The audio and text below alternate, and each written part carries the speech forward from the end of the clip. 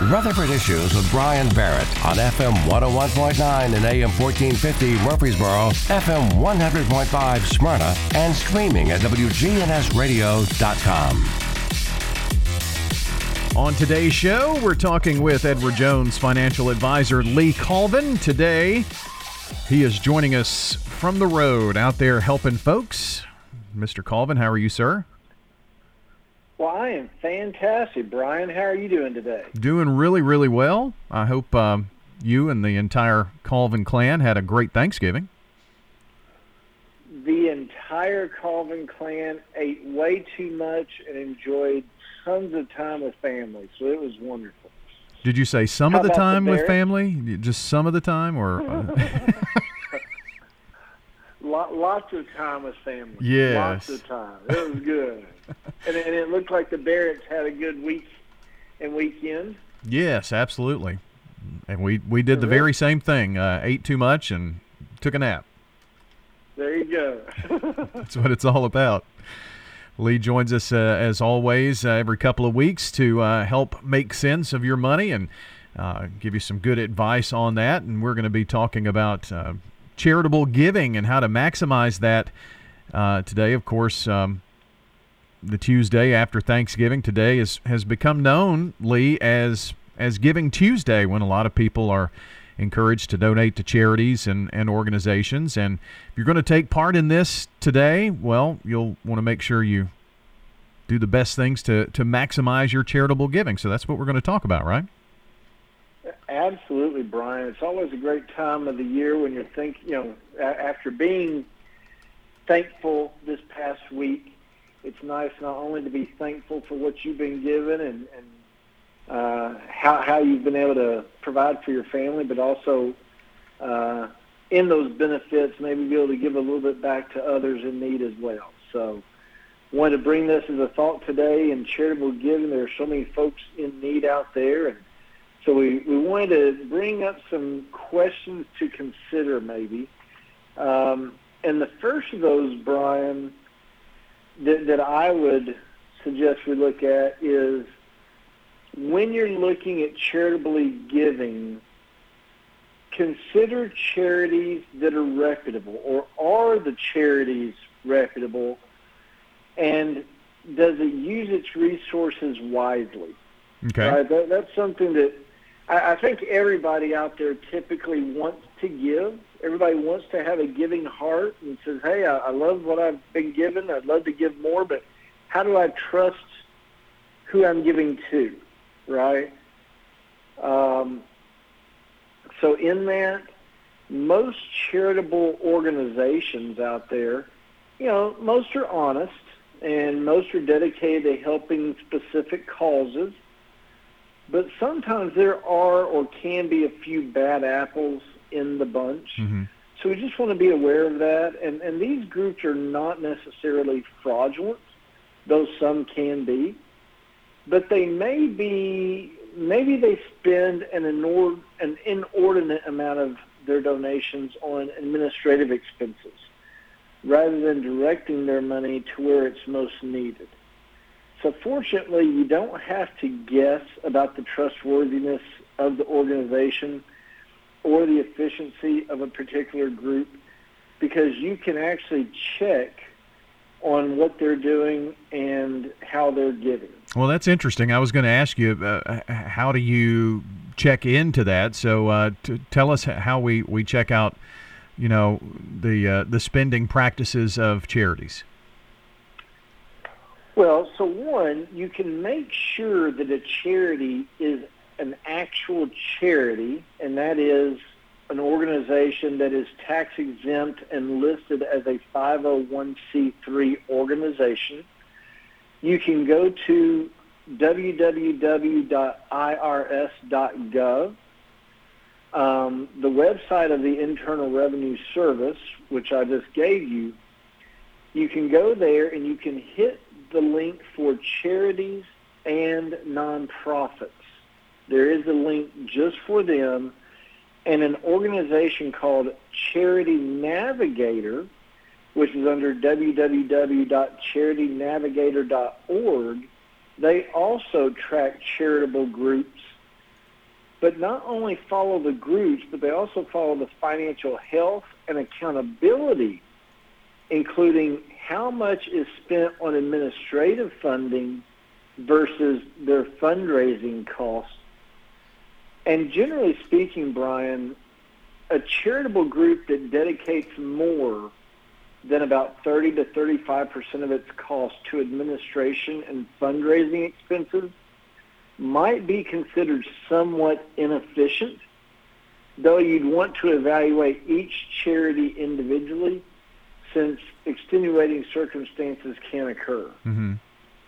But keep in mind that smaller charities may not have the same resources as a national organization to provide the reporting necessary to be listed on Charity Navigator's website. But you can always check to irs.gov to make sure that they are a 501c3 and do some digging in that way. We're talking to Lee Colvin about maximizing your charitable giving. Lee is an Edward Jones financial advisor. And Lee, I wonder if maybe there are some employers out there that might match your contribution to make it go further. You know, Brian, that is such a great question. And there are so many employers out there who want to be philanthropic. They want to help their community. They want to help their employees. And you can make a charitable gift go a lot further if your employer is willing to match it. Typically, companies, they may match donations at a 1-to-1 ratio, but some will match at a 2-to-1 ratio or even higher, depending on the corporation. So make sure, don't be shy, don't be scared. Check with your human resources department about your company's policy on charitable matches. It can be a great way not only to give, but make sure that the charity you care about is being given just a little bit more.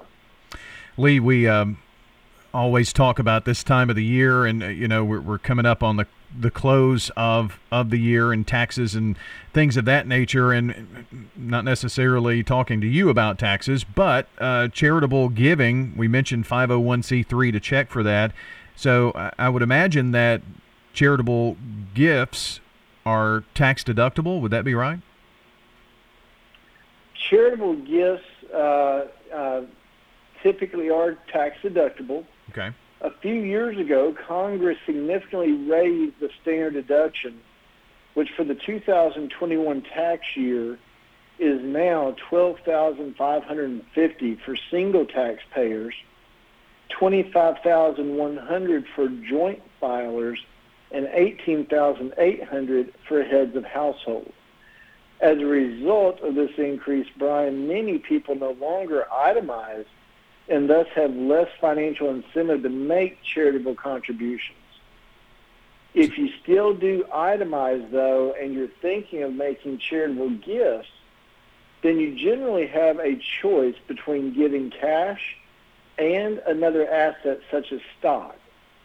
Each type of gift that you give could earn you a tax deduction, but a gift of appreciated stock could be more beneficial because you may also be avoiding the capital gains tax that you may incur if you eventually sold the stock.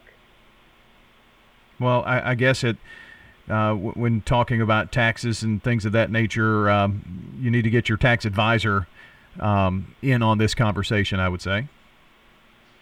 You know, Brian, as always, you're reading my mind, buddy. We always do suggest, while we can go over the investment specifics with you here at Edward Jones, we do always ask that you talk to your individual tax advisor, your CPA, your bookkeeper, maybe your attorney, depending on what you have going on. Also, talk to the charity that you're wanting to donate to. Not all charities accept investments. So make sure to talk to them before making the cash versus stock decision, and they can help you in that process. Lee, even if you don't itemize, could you still benefit, or could there still be a tax benefit, if you will, from making a charitable contribution? You know, that's a great question. You could still benefit, because Brian, Congress has extended part of the COVID-19 related legislation that allows taxpayers to claim charitable deductions of $300 for single filers or $600 for married couples, even if they claim the standard deduction. The charitable donations must be made in cash, not stock. Ah, okay. So you do want to check on that. Just out of personal experience, I find usually if you still have checks around the house, you might want to use a check so that you have verification of the donation being given, or ask for a receipt from the charity. But lots of different ways to give, and right now, today is a great time to do that. Brian, Giving Tuesday comes just once a year, but remember, your gifts can have a lasting benefit on families in need. So please, be as generous as you can afford and enjoy the good feelings that follow from that. Yeah. If someone has specific questions about this or really anything dealing with their finances, or they're looking at the end of the year coming up and thinking, I haven't talked to my financial advisor in years, or that financial advisor is no longer there, would you be willing to accept calls from any of these folks who could use some of your services? Absolutely, Brian. We always want to talk to folks. Folks can give us a call. You can reach out to us at 615-907-7056. Again, that's 615-907-7056. We'd love to talk to you, find out your needs, find out your situation, and we can get you with the right financial advisor here locally to help you. We want to be here as a resource to help, Brian. And the information I gave you today is a very small piece of the charitable giving ways to provide today. There are many ways to provide in gifting, and what we discussed today may or may not fit your family situation, but there may be other solutions as well. So, again, folks can reach out to us by calling us at 615-907-7056. They can also look us up on LinkedIn or Facebook at Lee Colvin, Edward Jones Financial Advisor. We'd love to help. Very good. Lee, thank you so much. I appreciate it, my friend. Thank you, Brian. Have a great day. Edward Jones Financial Advisor Lee Colvin joining us here today on Rutherford Issues. And don't forget, check the podcast at WGNSradio.com under Rutherford Issues if you want to listen back to the program.